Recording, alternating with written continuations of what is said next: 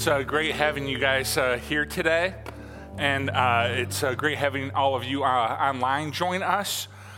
This is going to feel a little bit more, I think, like a lesson than a sermon today, but I think that this may be one of the most important lessons that we'll learn in the next year, honestly. So I think it's important, and we're going to look at quite a bit of scripture, and we're going to see it kind of connected together. And I hope my prayer is that it's helpful.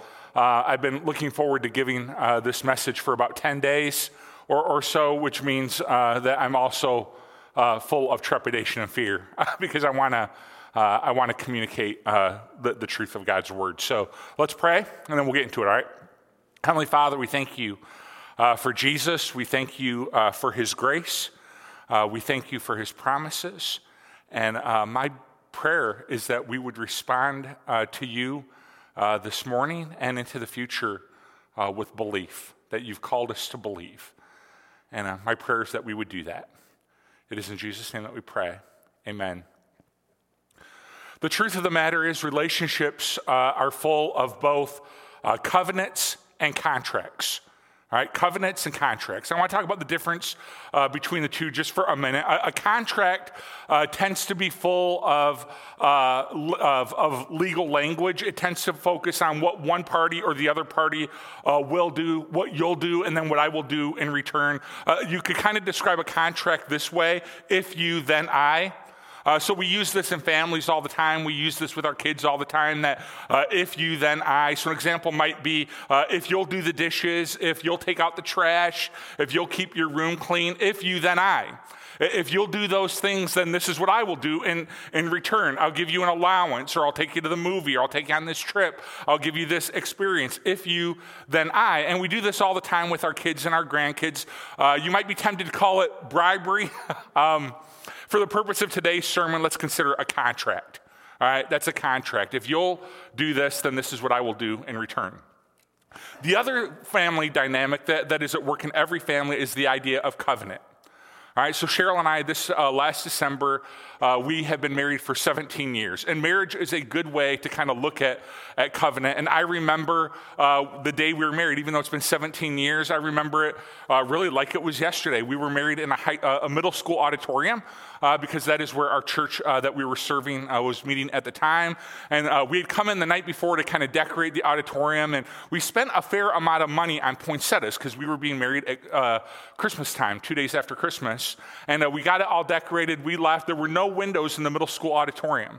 So we left for the night. We came back in. I was the first one in the building. And when I walked into the room, it looked like every poinsettia had died. And I was kind of freaking out because I did not think my bride was going to be super happy with this situation. So I was like, what do we do? So I moved the poinsettias out back into the hallway where there were windows and where there was light. And they just immediately perked back up. So I remember that. I remember Cheryl walking down the aisle. There's a picture that you'll never see of me engaging in a fairly ugly cry, right? In that moment, it's in my house. You'll never see it. Nobody will see it till I die. I remember going to the emergency room that night, the first night that we were married, because Cheryl got really, really sick. And there's all these memories come flooding to you when you think about your wedding day. And I would guess that's true for you as well. The sights, the smells, the wedding vows. You probably remember your vows. They probably went something like this. I, your name, take thee, your spouse's name, to be my wedded husband or wife, to have and to hold from this day forward, for better, for worse, for richer, for poorer, in sickness and in health, to love and to cherish, till death do us part, according to God's holy ordinance, and thereto I pledge thee my faith, or pledge myself to you. This is not contractual language. Right? On the day of your wedding, you really weren't making a contract. You were making a covenant. And here's the difference between a contract and a covenant. A covenant is much more relational than legal. Right? It tends to focus on, this is what I'm promising to do. Right? I'm not putting any stipulations per se on your end of it. This is what I'm promising to do. In sickness and in health, for better or for worse, from this day forward, me, look at me. This is what I'm promising to do for you. And it really doesn't overly focus on the actions of the other person. It focuses on me.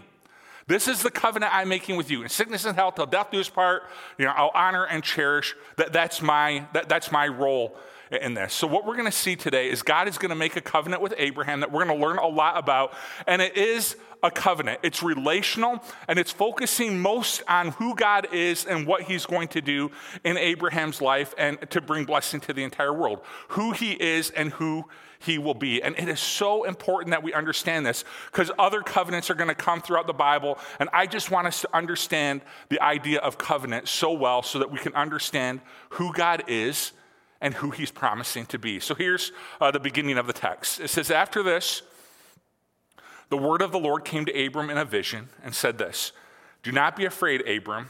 I am your shield and your very great reward.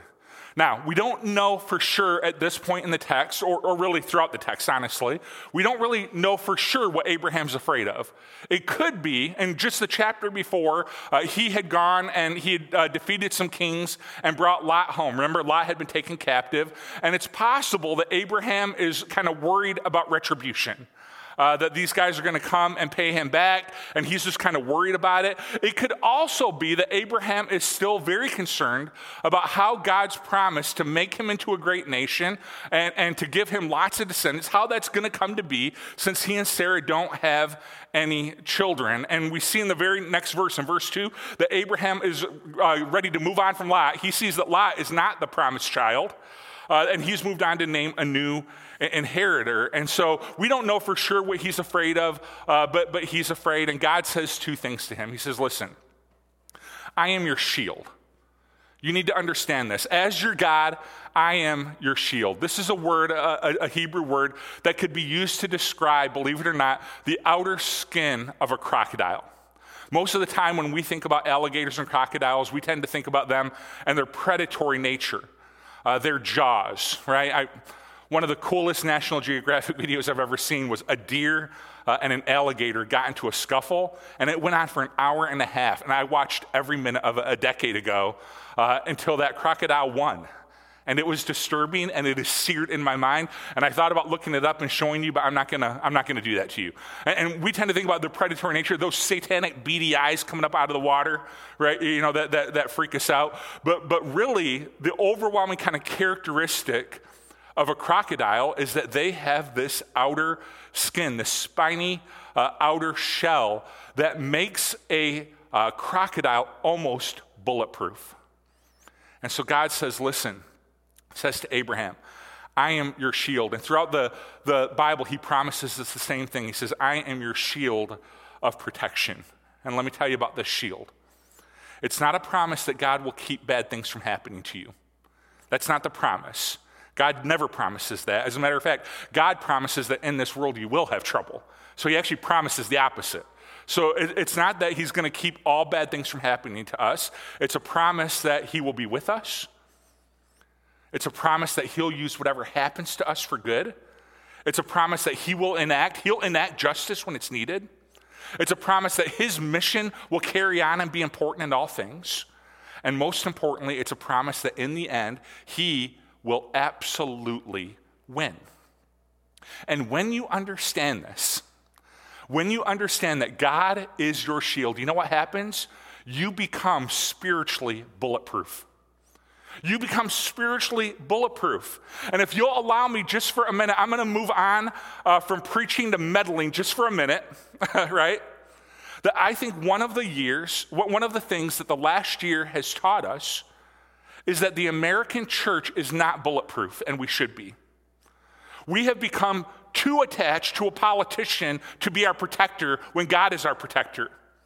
We have become too attached to our affluence and our wealth to be our security, for our health to be our number one priority, for our leisure to be our calm place. I want to show you a passage of scripture. I want to show you what bulletproof looks like, because honestly, I don't think we have a ton of examples of it in our culture. But this is Paul to the church in Philippians. He is in prison, awaiting his fate. I showed you this text later last year. But this is a guy, Paul, was spiritually bulletproof because he understood this concept that God was his shield. Here's what Paul says from prison, by the way. Yes, and I will continue to rejoice. For I know that through your prayers and God's provision of the Spirit of Jesus Christ, what has happened to me will turn out for my deliverance.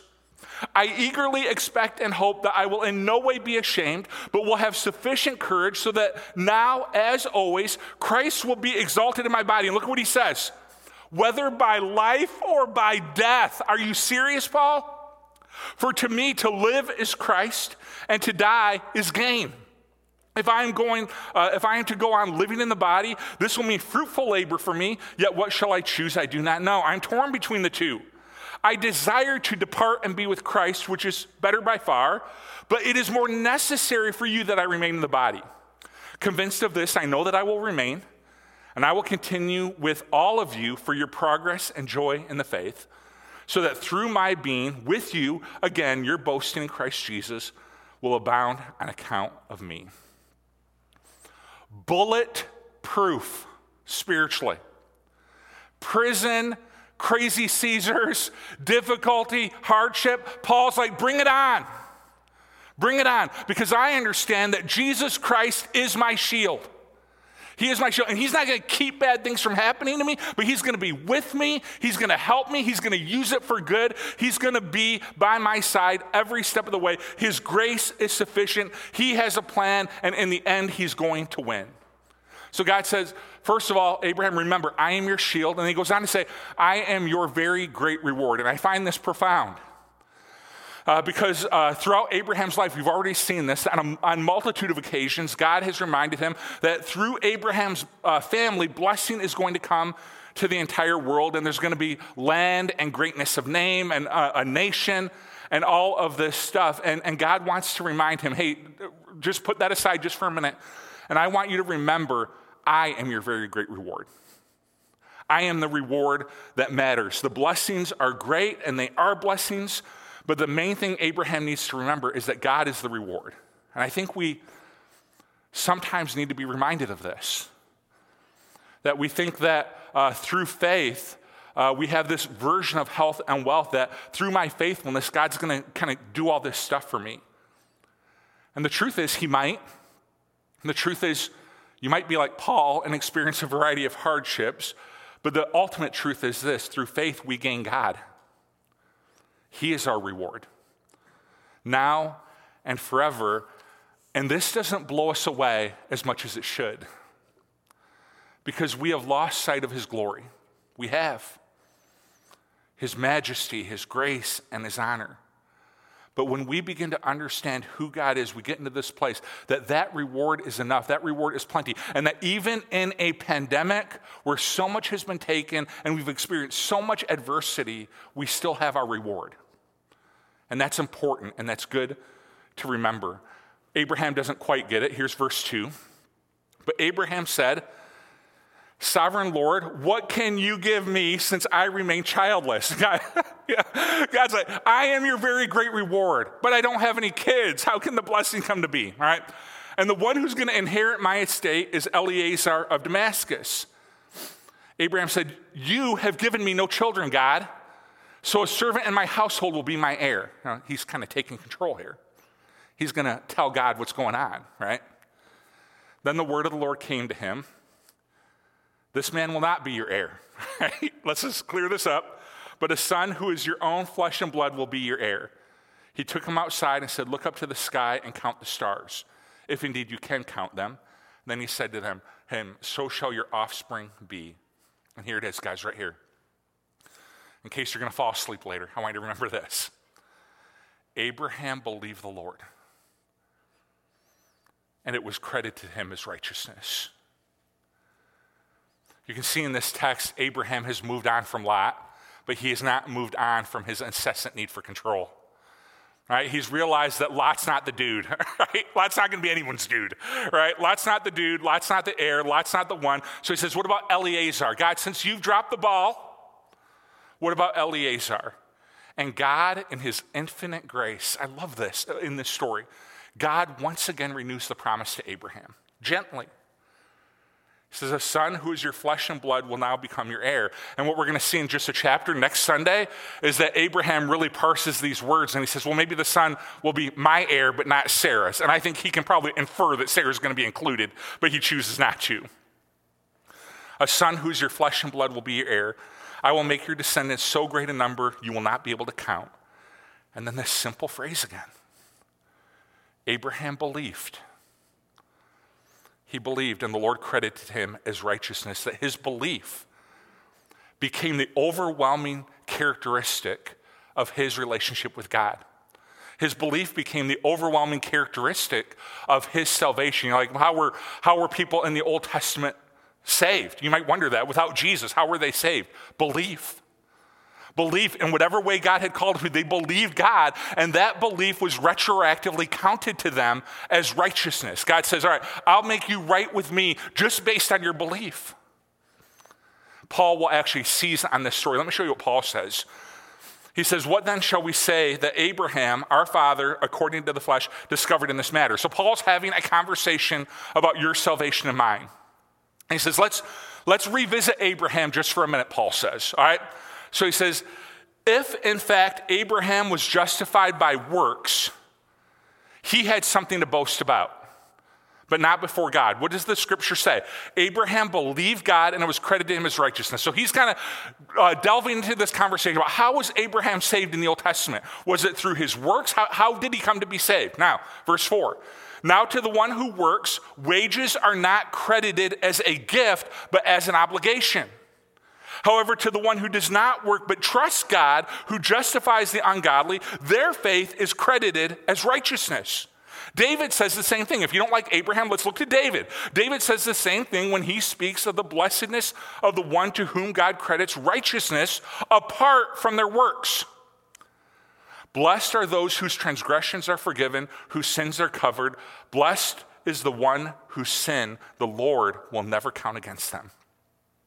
So Paul, in the book of Romans, he is entering into this conversation about how we are made right with God. And he's asking this question, is it through a contract or is it through a covenant?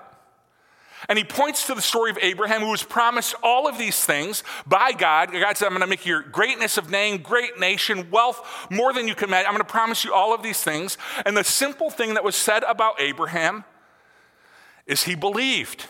Even way back before Jesus, his belief was credited to him as righteousness. His belief made him right with God. And here's the question Paul is delving into. Was his belief a work? Was his belief an effort on his part to make himself right with God? And this would make Abraham's relationship with God more of a contract than a covenant. And here's what I mean by that. God, I'll do this for you and you'll do this for me. That's a contract. And a lot of us tend to think about our relationship with God as a contract. We tend to think about God, I'll attend church often. I'll give, I'll serve, I'll do the thing. I'll do this, and God, your role is going to be to do this. You're going to save me. You're going to give me eternal life. You're going to save my soul. I'll do this, God, and you'll do this. And Paul's point is, that's not grace. That's an obligation. That's a paycheck. That's a contract. I'll do this, God, and you do this. And you know what comes from it, Paul will say later, is a sense of uncertainty. Because if it's, I'll do this, God, and you'll do this. All right, I'll attend church. Well, have I attended church enough? I'll give. You save my soul. I'll give. Have I given enough? I'll serve. Have I served enough? And contract leads us to a lot of uncertainty. God's not about the contract. God wants you to destroy the contract forever. God is about covenant. God is about coming to you and saying, listen, in my infinite grace and my infinite mercy, this is what I'm promising to do for you because I love you. I'll forgive your sins. I promise. I'll give you eternal life. I promise. I'll give your life meaning and purpose. I promise. I'll be your shield. You'll be bulletproof, I promise. I'll be your reward, I promise. And God is all about covenant. He's all about coming to his children and saying, this is what I'm promising to do. Let me show you what happens next in the story. He also said to him, I am the Lord your God who brought you out of Ur of the Chaldeans to give you this land to take possession of. You remember, Abram, where you were? You were living in Ur, and I came and got you. But Abraham said, Abraham's just like you and me in a lot of ways. He says, How can I know that I will gain possession of it?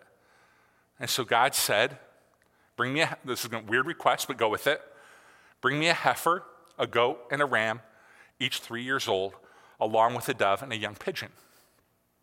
Abram brought these things to him, cut them in two, and arranged the halves opposite each other. The birds, however, he did not cut in half. Then the birds of the prey came down on the carcasses, and Abraham drove them away. It's a weird story. Let's continue, all right? As the sun was setting, Abraham fell into a deep sleep. A thick and dreadful darkness came over him. And the Lord said, know for certain, that for 400 years your descendants will be strangers in a country not their own, and that they will be enslaved and mistreated there. I'll punish the nation they serve as slaves, and afterward they will come out with great possessions. You, however, will go to your ancestors in peace and will be buried at a good old age. In the 4th generation, your descendants will come back here, for the sin of the Amorites has not reached its full measure.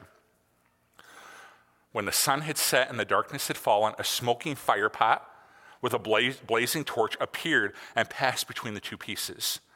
On that day, the Lord made a covenant with Abraham and said, to your descendants I will give you this land, from the Wadi of Egypt to the great river, the Euphrates, the land of the Kenites, Kenizzites, Cadmonites, Hittites, Perizzites, Rephaites, Amorites, Canaanites, Girgashites, and Jebusites.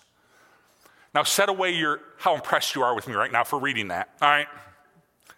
I can tell, even with your mask on, how impressed you are. This was not an unusual way, believe it or not, back in this day to establish a covenant or a contract. So you would kill the animals, you'd separate them, and those that were making promises and those that were entering into the contract would pass through saying, hey, I promise I'm going to do what I'm promising to do. You can count on me. I'm promising I'm going to do it. I promise. Here's my question for you. Who passes through the animals in this text? It is the smoking fire pot. It's God. God passes through, demonstrating this is not a contract with God. Right? This isn't a if you, then I. This is not a contract. In God's eyes, this is a covenant. Abraham, I am promising you this. Abraham, I'm promising you this is what I'm going to do. And when you read the rest of the book of Genesis and the book of Exodus, God's promises come true. It is exactly what happens. And there's 2 reasons that only God passes through and not Abraham. And the first reason is that God is primarily the one making the promises here. Abraham is called to one thing, right? God passes through. He's called to one thing. And what is that one thing? Belief. God is making promise after promise after promise. And he says to Abraham, I want you to do one thing. I want you to believe. And so here's the question. How does belief fit into a covenant? Because it's clearly a very important response. How does belief fit into a covenant? Here's what I want to say to you. It's not a work. Paul makes that clear. It's not a work. It's a response. That God makes promise after promise after promise. And we are called in covenant relationship with him, we are called to respond with belief. God says, I'll forgive your sins. We say, God, I trust you and believe you can forgive my sins. God says, I will give you eternal life. And we say, God, I believe that you can give me eternal life. God says, I will give you a full and rich life. And we say, God, I believe that you can give me a full and rich life. We are called to believe. And anyone in a covenant relationship with anyone understands this. All right, I think about my family, for instance. So we have contracts in our family. If you, then I, right? If you clean your room, if you do these things, this is what we'll do. But we have a lot of covenant things in our family as well. Here's what I mean by that. You don't have to work in our family to be fed. You don't. That is a covenantal response of Cheryl and I to our children. We're going to feed you, right? You don't have to do chores in our family to get a bed, right? You don't have to do chores to get a bed. That is a covenantal response to our children of Cheryl and I. Here's the other one, the big one. You don't have to do anything in our family to be loved.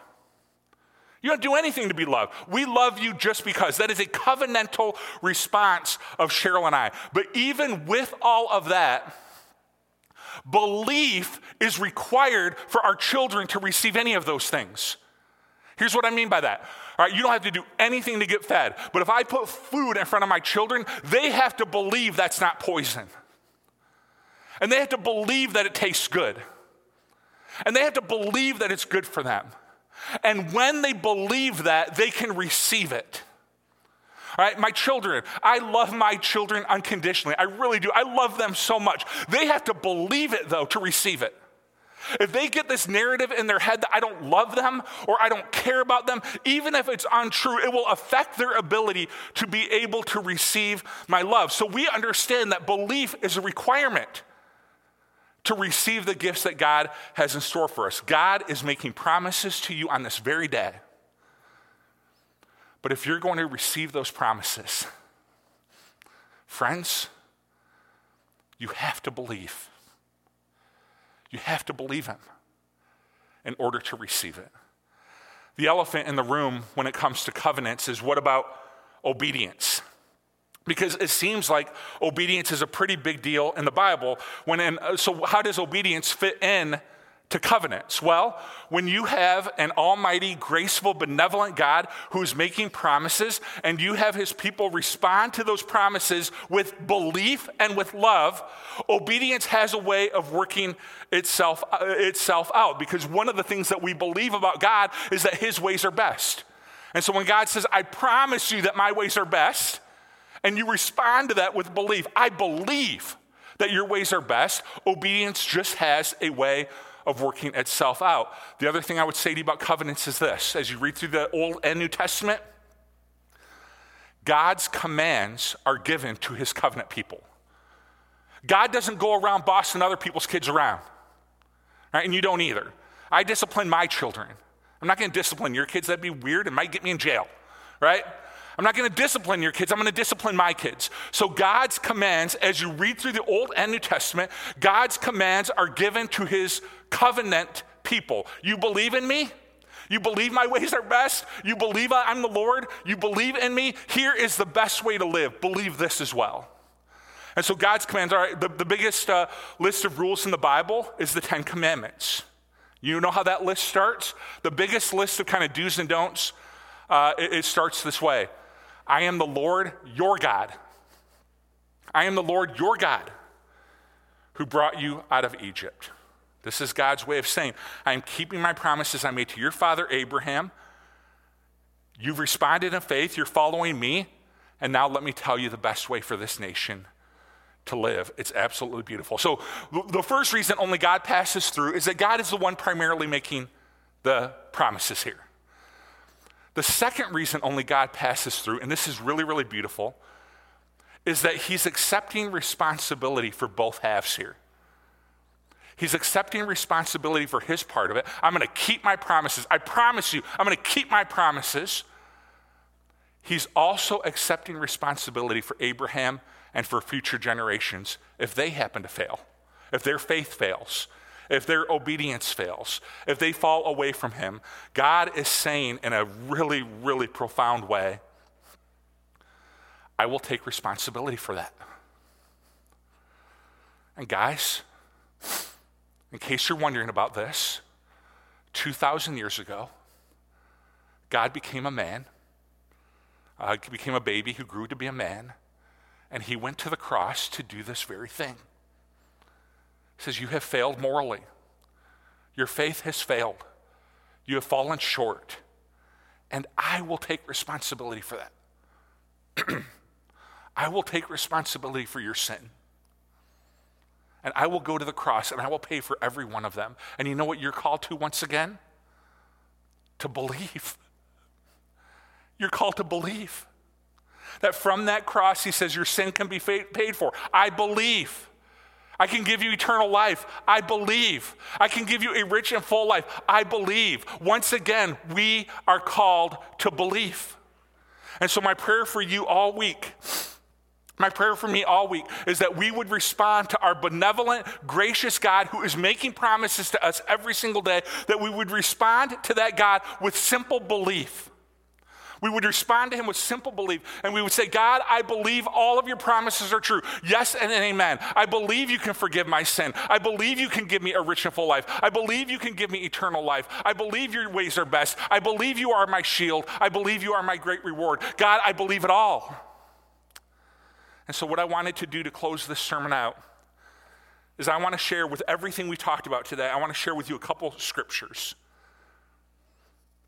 And in your heart, or even out loud if you want, in your heart, I want you to respond with just a simple statement. If it's true for you, a simple statement, I believe that. God, I believe. 2 Corinthians 9:8. And God is able to bless you abundantly, church. He's able to bless you abundantly, so that in all things and at all times, having all that you need, you will abound in every good work. I believe.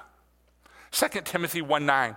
He has saved us and called us to live a holy life, not because of anything we have done, but because of his own purpose and his grace. This grace was given us in Christ Jesus before the beginning of time. God, I believe. Romans 3, therefore no one will be declared righteous in God's sight by works of the law. Rather, through the law we become conscious of sin. But now, apart from the law, a righteousness of God has been made known, to which the law and the prophets testify. This righteousness is given through faith in Jesus Christ to all who believe. There is no difference between Jew and Gentile, for we have all sinned and fall short of the glory of God, and we are all justified freely by his grace through the redemption that came by Christ Jesus.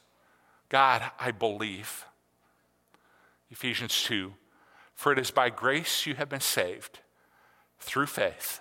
And this is not from yourselves. It is the gift of God, not by works, so that no one can boast. God, I believe. I believe. I believe you are who you said you are, and I believe you can do what you said you could do. I believe. We're going to receive communion together. It's the ultimate act of belief. It's kind of considering the body represented by the wafer and his blood represented by the juice. And it's an opportunity for believers all over the world. You're sharing in this ritual with people all over the world to be able to say, I believe. I believe. And that belief, just that simple act of faith, that belief will change everything.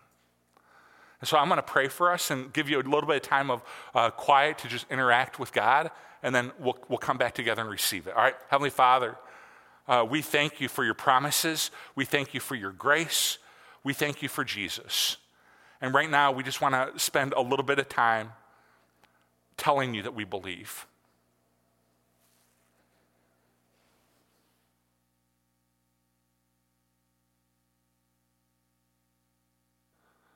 We believe. It is in the name of Jesus we pray. Amen. His body given for you. His blood poured out. I am a practical applicator by personality. In other words, like I want to know in a sermon what I'm supposed to do, how I'm supposed to earn, right? How I'm supposed to make myself right with God. I'm kind of type A in that way, that just tell me what I need to do. And today I want us to leave here with just a more simple thing. I want you to leave here and I want you to believe. I want you to believe his promises. I want you to believe his character. I want you to believe in him, because I feel like it's taken a little bit of a hit over this pandemic. That we have forgotten just the simplicity of belief. God bless you guys. Have a great week, and we'll see you next Sunday as we continue on. You're dismissed.